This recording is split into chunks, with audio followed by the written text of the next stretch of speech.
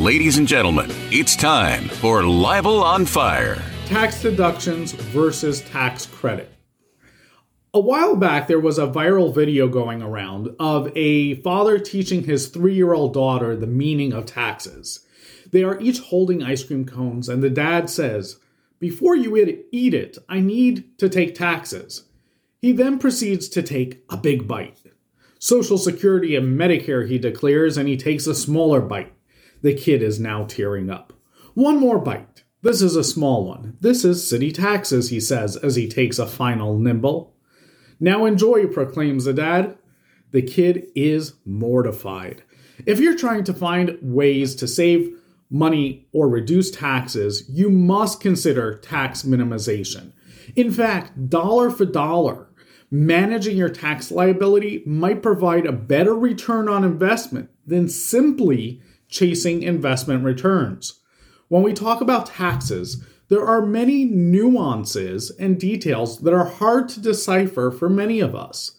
The truth is, like many things in finances, taxes can be quite simple. It's people who make it complicated. One source of common confusion is the difference between a tax deduction and a tax credit. A deduction is income that you can deduct from your adjustable gross income. Deductions reduce your taxable income. Think of a tax deduction like money you've earned and spent that the government says, "Okay, we like what you've done, so we're not going to tax you on that money." Examples of tax deductions include saving for retirement, qualified childcare expenses, medical expenses above a certain threshold, and tax deductions are great. But tax credits, on the other hand, those are spectacular. Credits apply to your taxes due, and they're like a dollar for dollar rebate. For example, if you owe $10,000 and you're eligible for a $500 credit, then your taxes due will only be $9,500. Now, tax credits come in two flavors, refundable and non-refundable. Refundable credits means that if, after applying all applicable tax credits to your tax bill, the amount of taxes that you owe is a negative number, the IRS will kindly refund you the excess amount or credits paid to the extent of the allowable refundable credits. Now, non-refundable credits, on the other hand, will simply reduce your tax bill. The child tax credit is an example of a refundable tax credit, while the solar investment tax credit is a non-refundable credit. Getting back to tax deductions, which are more common than tax credits, it's important to know that deductions can go a long way to reducing your tax bill.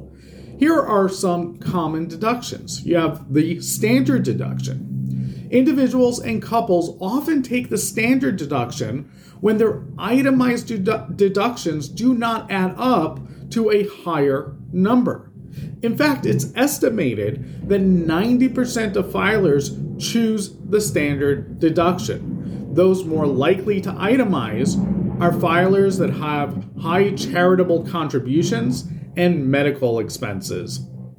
Another credit is the retirement savings deduction and savers tax credit. Contributions to a regular 401k plan and a traditional IRA and other pre-tax retirement accounts may be deductible. Moreover, you might be eligible for an additional tax credit if your income is below an annual limit. There is also an HSA deduction or a health savings account. Contributions to your health savings account are tax deductible. 529 deductions. Saving for college offers a tax deduction too. Qualified child and dependent care expenses. Young parents paying for childcare can qualify for a tax deduction, such is also the case when you incur costs associated with the care of elders or renovating your home for a disabled person.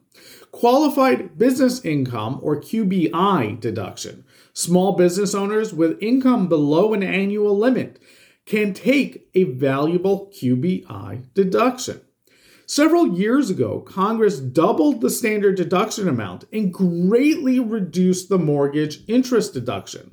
Those changes effectively eliminated the need for itemized deductions for many taxpayers.